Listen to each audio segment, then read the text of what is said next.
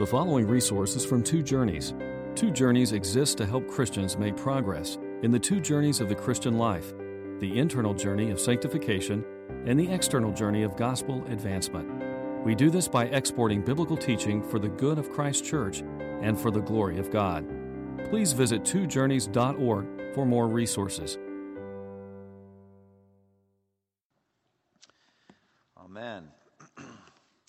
So in March of 2010, there was an auction for a handwritten invitation by Charles II to a personal friend to attend his coronation as King of England.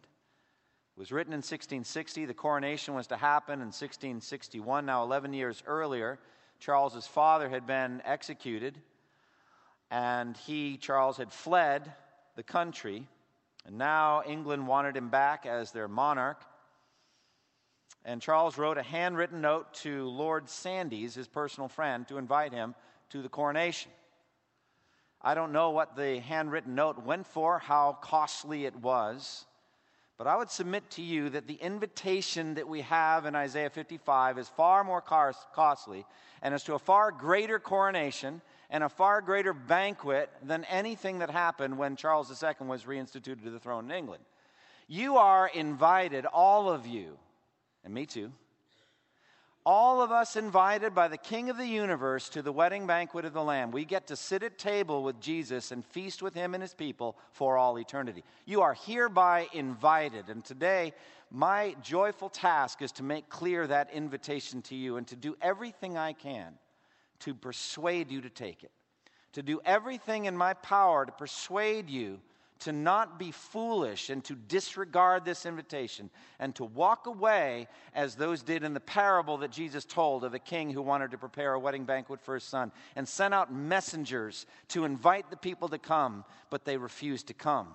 And one said, I'm too busy with my business. Somebody else said, I have just bought a yoke of oxen, and others just had no interest at all. And so it has been for 2,000 years. The invitation to come to the wedding banquet of the Lamb has been spreading to the ends of the earth, and many, many have heeded it and have come to Christ. And so you are hereby invited. Look at the words in verses 1 through 3 right away. Come, all you who are thirsty, come to the waters. And you who have no money, come buy and eat. Come buy wine and milk without money and without cost. Why spend your money on what is not bread, and your labor on what does not satisfy? Listen to me, and eat what is good, and your soul will delight in the richest of fare. We'll just stop there. What is the context of this invitation? Where does Isaiah 55 sit in this flow of thought in the book of Isaiah? Well, we could pick up at Isaiah 53, as Rick was talking about, in the majesty of God, of God's Son, and the atoning work of Jesus Christ. Greatest chapter of prophecy in the Bible. And there we learn that Christ is our substitutionary atonement. There Jesus, we learn, died in our place as our substitute for our sins. In Isaiah 53, 4 through 6, it says, Surely he, Christ, Jesus, took up our infirmities and carried our sorrows. Yet we considered him stricken by God, smitten by him and afflicted. But he was pierced for our transgressions. He was crushed for our iniquities. The punishment that brought us peace was upon him, and by his wounds we are healed. We all like sheep have gone astray. Each of us has turned to his own way. And the Lord has laid on him the iniquity of us all. That, dear friends, is the glowing center of the gospel. Substitutionary atonement. Jesus dying in our place. We the sinners, he the righteous one. We deserve to die physically and eternally in hell. And yet Christ came and died in our place and took the wrath that we deserve. So that all of us who by simple faith in Christ have looked to him as our substitute, as our atoning sacrifice, are forgiven, set free from guilt, made new, as we heard from Maxwell. And how in Isaiah 53, his atoning death is clearly predicted, that he would die. In Isaiah 53:8, he was cut off from the land of the living. And for the transgression of my people, he was stricken. He was assigned a grave with the wicked and with the rich in his death, though he had done no violence, nor was any deceit in his mouth. But not only does Isaiah 53 clearly predict Christ's substitutionary death, it also predicts his resurrection from the dead. The cross and the empty tomb both clearly predicted in Isaiah 53. It says in verse 10 of that chapter, though the Lord makes his life a guilt offering, he will see his offspring, his children, and prolong his days. And the will of the Lord will flourish, will prosper in his hand. And after the suffering of his soul, he will see the light of life and be satisfied. And by his knowledge, my righteous servant will justify many. So this incredible gospel of Jesus Christ, so clearly written out for us by Isaiah the prophet, 7 centuries before Jesus was even born, is the joyful message of salvation that's going to go forth to the ends of the earth. To the ends of the earth, people in distant lands, kings will hear about him and rise up, and they will fall down on their faces, and by faith they will worship him.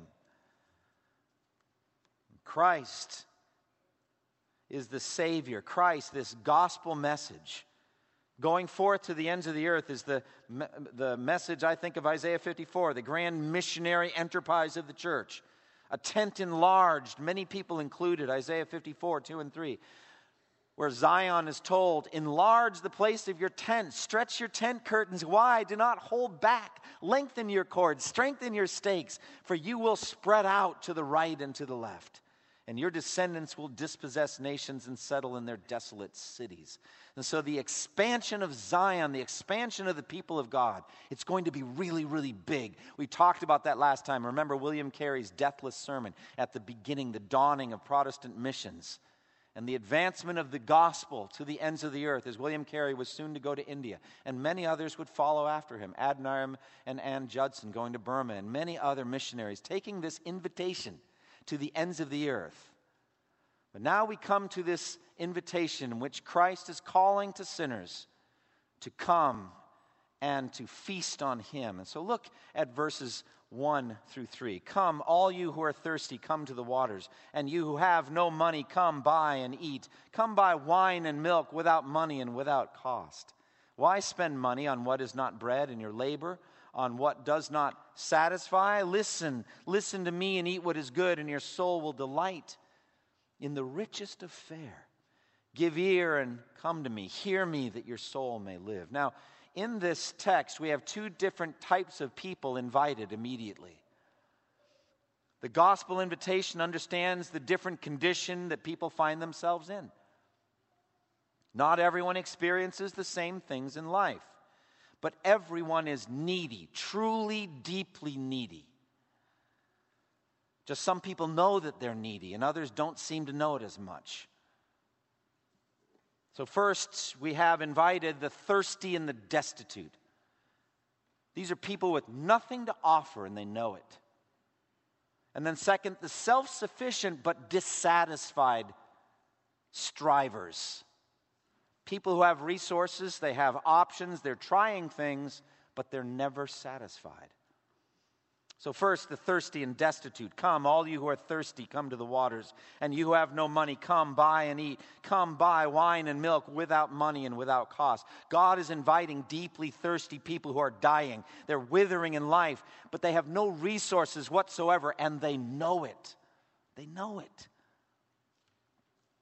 They look at their lives, and it looks like a field of dead weeds, like a cornfield in late November.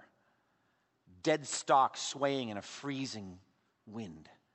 And there's this picture of barrenness. There's nothing there, and they know it. Life has dashed all your hopes and dreams. Everything you've tried to bring meaning to life has ended up fruitless. You're depressed. You're discouraged. Your soul feels like you're crawling through the Sahara Desert. And if you don't get to water soon, you will surely die, and you know it. But you have no resources whatsoever. You're poor, you're needy. You have nothing to offer the Lord. You're not in any bargaining position. You have no ace in the hole. You've reached the end of your life and you have nothing in your hands you can trade, nothing at all. The text says you are exactly the person the Lord is calling. You are exactly the one Christ came to save. You are the spiritual beggar of Matthew 5, verse 3, at the beginning of the Sermon on the Mount. Jesus said, "Blessed are the poor in spirit, for theirs is the kingdom of heaven." There in Matthew 5:3, the word poor means beggar, somebody who has literally nothing. Blessed are you, happy are you, deeply, richly happy are you, if you're a beggar with nothing to offer, because yours is the kingdom of heaven. And Jesus is standing before your soul right now with his arms stretched open wide and said, "Come, all you who have nothing to offer, all you poor beggars, you come to me." That's the first category of people that are invited in our text. Secondly, we have self-sufficient but dissatisfied strivers. Verse 2, "Why spend money on what is not bread and your labor on what does not satisfy? Listen to me and eat what is good, and your soul will delight in the richest of fare." Perhaps very few of you may feel in the first category. You actually may think of such a desperate person who has nothing left to live for as a loser. You may actually in some ways feel superior to that person. You still have options. You still have resources. Well, verse 2 is for you. You have money to spend and you're spending it. You're buying things. You have energy by which you are laboring and you're spending it. You're working. You're achieving things. You're working every day to better your lives. You're working in some ways to improve your souls, your spiritual conditions. But the text calls on you to be honest about all this. You're spending your money on what does not satisfy. And you're achieving, you're earning, you're working, and you're accomplishing, but honestly, nothing satisfies. John Piper put it this way: this individual is still spending, still working, dreaming, chasing, searching, experimenting. Different job, different city, different car, different house, different wife, new computer, new boat, new books, new bike, new grill, new season tickets, new diet, new looks. There's still a lot of looking around left in this person, but there's no pot at the end of the rainbow, no fountain of youth. Every triumph peters out, the applause fades, the boat becomes boring, the style passes, everything new gets old, and the options get fewer and fewer as you get older and older. When you're honest, you know that there's a canyon of need and longing on the inside, no matter how self-sufficient you look on the outside. And God knows even better than you your true condition. He has you in mind when he says, "Why do you spend your money for what is not bread, and your labor on things that do not satisfy?" Well, everyone that's here today fits in one of those two categories if you're apart from Christ. Either you're totally destitute and no hope at all, or you've been striving, you're filled with resources, dissatisfied. The question is, do you know it's not satisfying? Do you know that the next thing you're going to try isn't going to work for you? Well, these are the people that the Lord is inviting right now. But what is he offering? What benefits does he pour out on you if you should come? Well, he's portraying a feast here, and he begins with the beverages. He's offering some beverages to us. So this is the drink service of heaven. The text spreads out an amazing banquet for our souls, but in verse 1 it speaks first of 3 beverages, and each beverage represents something different that the Lord wants to do for you. "Come, all you who are thirsty, come to the waters. And you who have no money, come buy and eat. Come buy wine and milk without money and without cost." Now, verse 2 implies food that is truly, richly, deeply satisfying where nothing else ever has before. So here, verse 2 is the feast of food. "Why spend money on what is not bread, and your labor on what does not satisfy? Listen to me, and eat what is good, and your soul will delight in the richest of fare." So it moves on to food in verse 2. Let's focus first on the beverages. First water, and then I'll reverse the order, then milk, and then wine. Water brings life. Water brings life. Water represents life. Come, all you who are thirsty, come to the waters. Without water, we cannot live. We will die. Recently, I read the book and then watched the movie Unbroken. Some of you have seen it or read the book about Louis Zamperini. He's an Olympic distance runner, World War II bombardier, and a B-24 bomber. He crashed in the Pacific, survived the crash with two of his fellow airmen. And the three floated in a raft. Eventually, Louis floated for 47 days out in the Pacific Ocean. They had to fend off multiple shark attacks. They were strafed by a Japanese plane. But by far the greatest imminent threat to their lives was thirst. Thirst.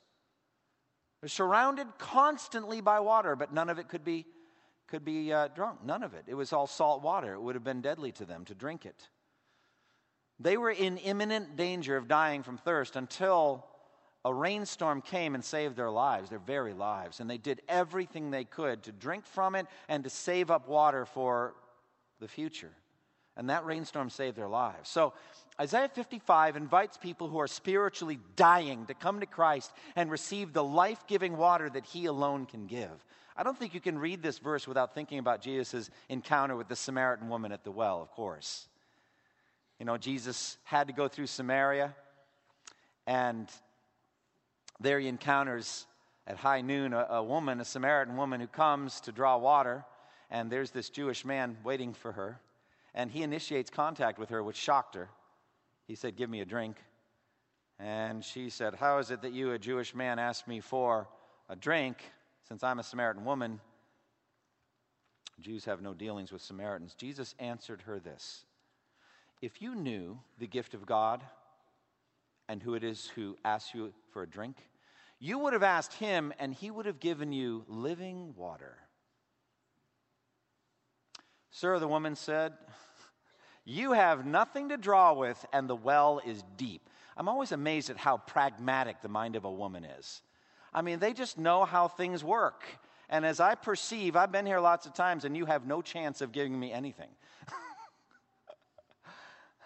Where then can you get this living water? Are you greater than our father Jacob, who gave us the well and drank from it himself, as did also his flocks and his herds, his children? Jesus answered, "Everyone who drinks of this water will thirst again. But whoever drinks of the water that I give him will never thirst. Indeed, the water that I give him will become within him a spring of water welling up to eternal life." I hear that in Isaiah 55:1. I do. Jesus is standing before us, offering to become for us spiritual water, a well of water from which we can drink anytime. And it will well up to eternal life. We will drink and we will live. And not just temporarily, we will live eternally. Jesus is offering that to us. Secondly, He speaks of milk. And I think the image here is of nourishment, of nutrition. "Come, all you who are thirsty, come to the waters, and you who have no money, come buy and eat. Come buy wine and milk without money and without cost." So I'm going to reverse the order and talk about the milk first. Milk is different than water, and then it refers to nourishments, to nutrients. You think how a nursing baby gets everything that baby needs from the mother's milk. All the incredible vitamins and nutrients, everything needed for life. So God is calling on us to come to Him day after day for the milk that we need for health and strength. And this, I believe, is directly linked to the Word of God. The ministry of the Word of God to your souls. 1 Peter 2:2-3, it says, "Like newborn babies, crave pure spiritual milk," or some translations, the pure milk of the Word, "so that by it you may grow up in your salvation, now that you've tasted that the Lord is good." I just love that song that Becca sang, "Speak, O Lord." Don't you love that? And I love the word food. As you give us that food that comes with your word. I need that nourishment. My soul needs food. I need to be fed. So that's the richness of the image of milk. And it's a rich image of flourishing, really. Like the promised land was spoken of as a land flowing with what? Milk and honey. So there's this rich image of everything you'll need for vitality and flourishing and growth for your soul. Thirdly, we have this image of wine. And there the image, I think, is of joy, of celebration, of vitality in rejoicing and celebration. Now, we're aware in our world of the danger of drunkenness. And though, Christians have been rightly concerned about the damage that alcohol has done to the lives of so many, yet any Bible reader knows that wine usually is spoken of in the Bible as a symbol of joy and celebration and rich blessing of God. So we have in Psalm 104, verse 15, God lavishly gives wine that gladdens the heart of man, oil to make his face shine, and bread that sustains his heart.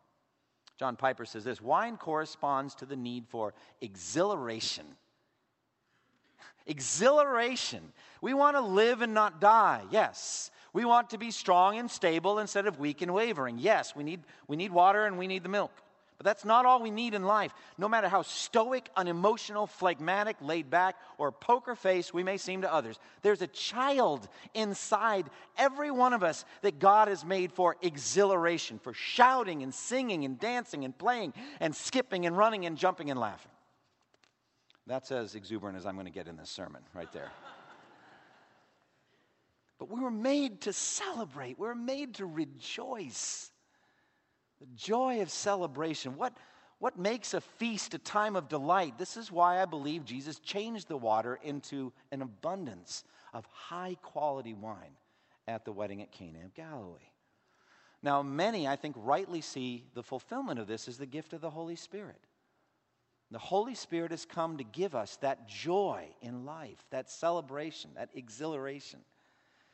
And so wine and the Spirit are linked in Ephesians 5, where it says, don't get drunk with wine, which leads to debauchery. Instead, be filled with the Spirit, speaking to one another with psalms, hymns, and spiritual songs, singing and making music in your hearts to the Lord, and always giving thanks for everything to God the Father in the name of the Lord Jesus Christ. Acts 13:52, the disciples were filled with joy and the Holy Spirit. Or Galatians 5:22, simply, the fruit of the Spirit is love, joy, peace, etc. So that's what wine means to me, the joy and exhilaration of celebration, of singing and shouting and dancing. And we are going to, in some very holy way, cut loose when we're in the wedding banquet of the Lamb. We're going to cut loose, and there won't be any debauchery or drunkenness or any of that. There'll just be unbridled joy when we see the bridegroom. It also mentions bread that satisfies and a feast for all eternity. He says, why spend money on what is not bread and your labor on what does not satisfy? Listen to me. And it says in the KJV, let your soul delight itself in fatness. Fatness. Fatness being a good thing. The verse speaks of the bounty of the best possible foods. It challenges us not to eat bread that doesn't satisfy, to find true bread that does satisfy. And it goes beyond bread to talk about a banquet with the richest of fare, the best possible meats. Perfectly cooked. I don't know what kind of cooks they have up there in heaven, getting ready for our resurrection body banquets. But they know what they're doing. And it's going to be really, really fine. But this is a metaphor also for the deep, rich satisfaction that comes from walking with God. Your soul will be delighted with this. We can't help but go back to Christ again. First, to his body being given as bread for our souls, given on the cross. It says in John 6:35, then Jesus declared, I am the bread of life. He who comes to me will never go hungry. And he who believes in me will never be thirsty. And again in that same chapter, I am the living bread that came down from heaven. If anyone eats of this bread, he will live forever. This bread is my flesh, which I will give for the life of the world. So Jesus' body, dead on the cross, completely pays for all of our sins in the sight of Almighty God. And we're going to feed on that eternally, forever. We're going to partake, feed, and live forever on that. But it goes beyond to the richest of fare, and that is just such an image of a well-laden table, a banquet table, just spread out and beautiful. And that language was already used earlier in Isaiah 25, 6 through 8. Magnificent passage there, Isaiah 25, and it says, "On this mountain the Lord Almighty will prepare a feast of rich foods for all peoples, a banquet of aged wine, the best of meats, and the finest of wines. On this mountain he will destroy the shroud that covers all nations, the sheet that enfolds all peoples. He will swallow up death forever." That's the banquet. The resurrection is the banquet. Knowing that death has died, death has been thrown in the lake of fire, we'll sit at the banquet table there in the kingdom and know that it will never end. Our friendships will never end. Death is gone forever. The faces we're seeing there at that time, we'll see them forever. And we'll feast in the kingdom forever. And how sweet will it be, the best of meats and the finest of wine. So, how do we receive these gifts? There's a series of commands in these verses, 12 in all. Listen to them. All you are thirsty, come to the waters. That's number 1. And who has no money, come, number 2. Buy, number 3. And eat, number 4. Come, number 5. Buy wine and milk, number 6. Without money and without price. Why do you spend your money for that is what is not bread, and your labor for that which does not satisfy? Hearken diligently to me, number 7, and eat what is good, number 8, and delight yourselves in fatness, number 9. Incline your ear, number 10, and come to me, number 11. Hear, number 12, that your soul may live. 12 commands here. We're not just supposed to listen and lay back here. We're commanded to do something. And you can take those 12 and group them into a sequence like this. Come, buy, eat, and enjoy. That's what we're told here. Come, buy, eat, and enjoy. We're not to be passive here. We must obey this amazingly rich and generous invitation. We must do what it says. We must come to Christ and not turn away in unbelief. Now we come to the mystery of buying something without any money. How do you do that? How do you buy with no money? Actually, there are a lot of Americans that do that all the time. So maybe it's not so much of a mystery. I don't know. It does happen from time to time, but I'm going to stick with the theological question and not the practical economic question. How do we do this? How do we buy something? Well, first, the idea isn't that this thing isn't expensive. Oh, it's expensive. It's infinitely expensive. Can't measure how costly this is. But it's already been paid for in advance. You get to the boutique, you get to the shop, you find out it's got your name on it, and it's already been paid for. 1 Peter 1:18 and 19, it says, "For you know that it was not with perishable things, such as silver or gold, that you were redeemed from the empty way of life handed down to you from your forefathers, but with the precious blood of Christ, a lamb without blemish or defect." That's how it was paid for. It's already paid in blood. So what do you have to give? Well, whatever you have to give, God already gave it to you. Has He given you ears? Then listen, use them. Has He given you faith? Because faith is a gift of God. Ephesians 2:8 and 9. Has He given you faith? Then exercise it. Has He given you a heart to see your wickedness and your sinfulness in the light of God's law? Then repent. He's granted you repentance, then repent. You must do what He has given you to do. He's given you ears, then listen, like He says often in His parables. He's given you faith, then believe in Jesus. He's given you a heart to repent, then repent. That's what you have to do. And this free gift cannot be purchased, only received, without money, without cost. He's very clear about this. Charles Spurgeon, preaching a sermon on justification by grace from Romans 3, there it says, "For all have sinned and fall short of the glory of God and are justified by His grace freely by the redemption that came by Christ Jesus." So he's zeroing in on this. Spurgeon said this, "Christ is willing to take your rags and give you His righteousness, to be yours forever." Okay, fine, someone asks, but how do I obtain it? Must I be a holy man for many years and then get it? Listen, freely by His grace, freely, because there's no price to be paid for it. By his grace, because it's not of our deservings. But, you say, I have been praying, and I do not think God will forgive me unless I do something to deserve it. I tell you, friend, if you bring in any of your deservings, you shall never have it. God gives away his justification freely. If you bring anything to pay for it, he will throw it in your face, and he will not give his justification to you. He gives it away freely. Evangelist Rowland Hill, Spurgeon continued, said, once went preaching at a fair. He noticed the merchants selling their wares by auction.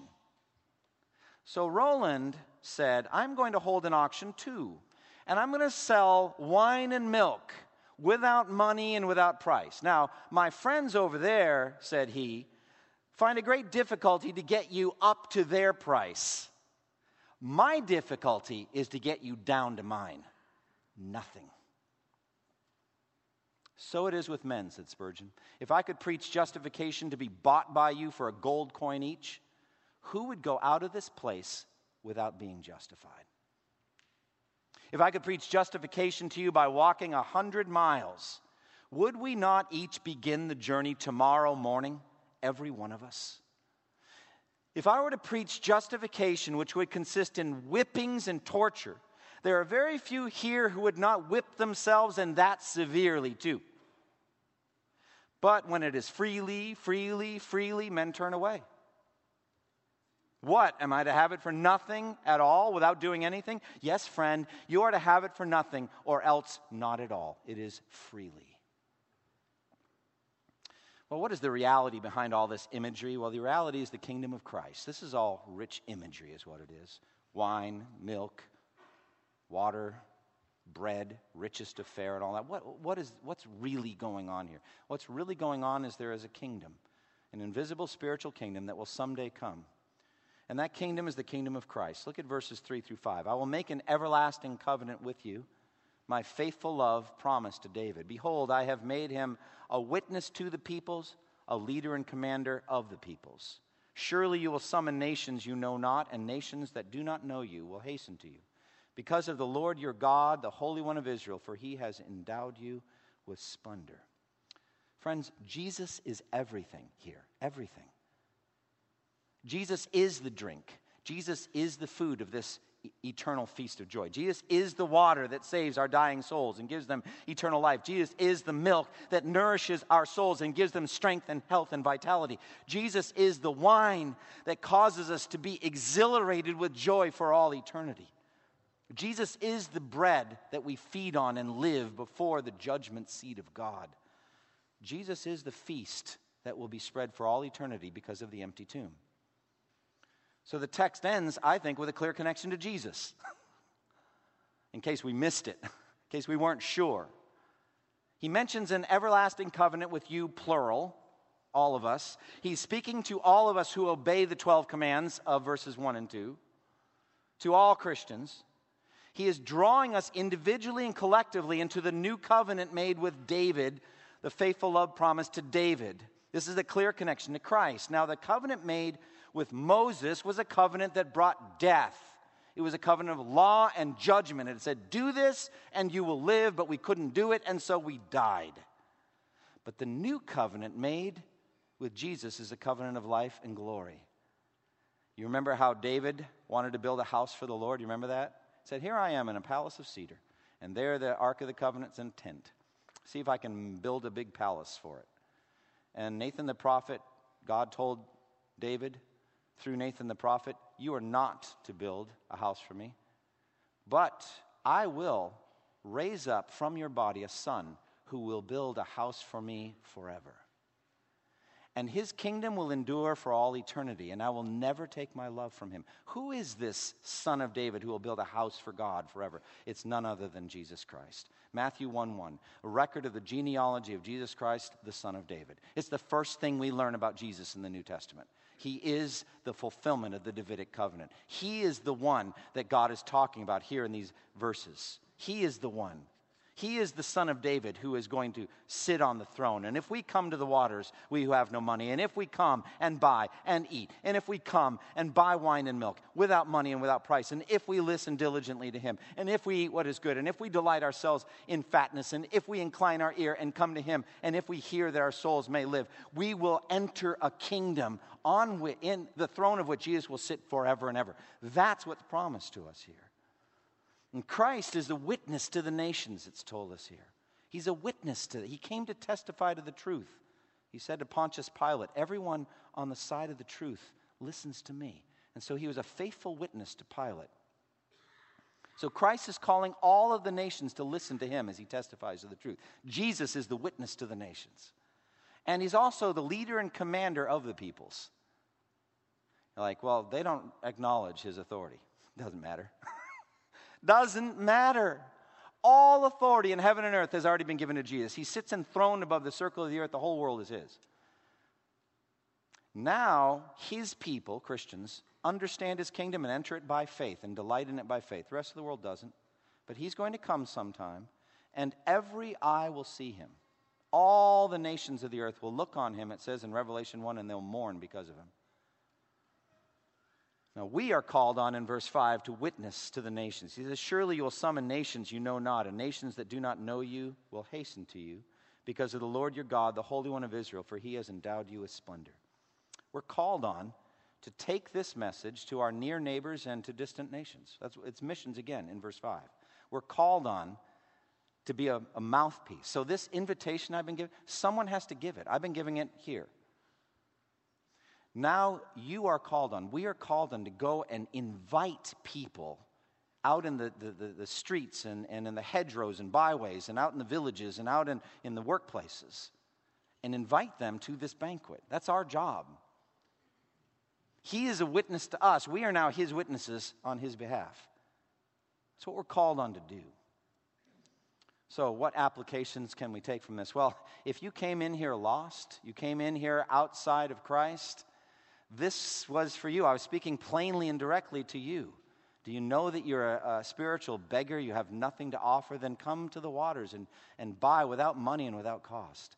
And if you've been striving to find forgiveness and salvation and something satisfying to you, striving to find it, and you're coming up empty, give up that fruitless search and come to Christ. But Christians, the same is for you. The same thing that you first did the first moment you really believed and called in the name of the Lord and you were justified, the text is calling you to do it some more. Do it now. Do it now. You're not exempt. Oh, I became a Christian years ago. I don't need to come to the waters. Oh, I was a Christian. I've been a Christian for 15 years. I don't need to come by and eat. I don't need to feast. I'm good. I'm satisfied. Actually, I'm kind of hungry physically. Let's go eat. It's like, oh, God is testifying to you right now. Your physical hunger, and in some it's extreme, I know. Hang in there, all right? But the physical hunger is pointing to a deeper spiritual hunger in your life. Are you feeding your souls? Are you delighting in the richest affair, or are you living for things that don't matter? And so your soul is shriveling, and it's withering, and there's not much fruit in your lives because you're not much different than your worldly, non-Christian coworkers and neighbors. You're living for the same kind of stuff. Then come to the waters. Why do you spend yourself, O Christian person, on what doesn't satisfy? Why do you spend yourself on hobbies and pleasures and foods and vacations and possessions and Netflix? Why spend yourself on things that do not satisfy, that are going to leave you empty? Can I just ask you, how much time do you spend alone in the Word of God daily? What's your average time in the Word? What are your quiet times like? Are you coming to the waters and drinking? Are you drinking the water and the milk and the wine? Are you feeding on the bread of life? What's going on with you? I fear that many Christians are so gloomy and worldly because they're not obeying this simple command. They're not listening to Christ, beckoning before their souls and calling them to the waters and to the wine and the milk and the bread. So feed your soul on Christ. And linger till you're happy in Jesus. Stay there till you're fed. And finally, Christ is a witness to the people, and we're called on to do the same. we're called on. You're surrounded by people who are dying spiritually. Have a heart. Have compassion on them. Have a conversation with one of them tomorrow at work or at the college campus or a neighbor. Say, I heard a sermon and the text is just amazing. Isaiah 55. Can I read it to you? Yeah, okay. And then you just read verse 1 and 2 and say, are you thirsty? Do you ever feel thirsty spiritually? Have that conversation. See where it leads. Close with me in prayer. Father, we thank you for this word of God that has come to us today. We thank you for the incredible invitation, the gracious invitation we have from Almighty God. I pray that now you would allow us to take this to heart and to listen and to feed our souls on it. I want to pray one final time for any that came in here today unregenerate. I just want to thank you for Maxwell's testimony. It was very moving to me to listen to it. Lord, I pray that they would have their own testimony of how God worked faith, saving faith in their hearts. In Jesus' name, amen. Thank you for listening to this resource from twojourneys.org. Feel free to use and share this content to spread the knowledge of God and build His kingdom. Only we ask that you do so for non-commercial purposes and in accordance with the copyright policy found at twojourneys.org. Two Journeys exists to help Christians make progress in the two journeys of the Christian life, the internal journey of sanctification and the external journey of gospel advancement. We do this by exporting biblical teaching for the good of Christ's church and for the glory of God.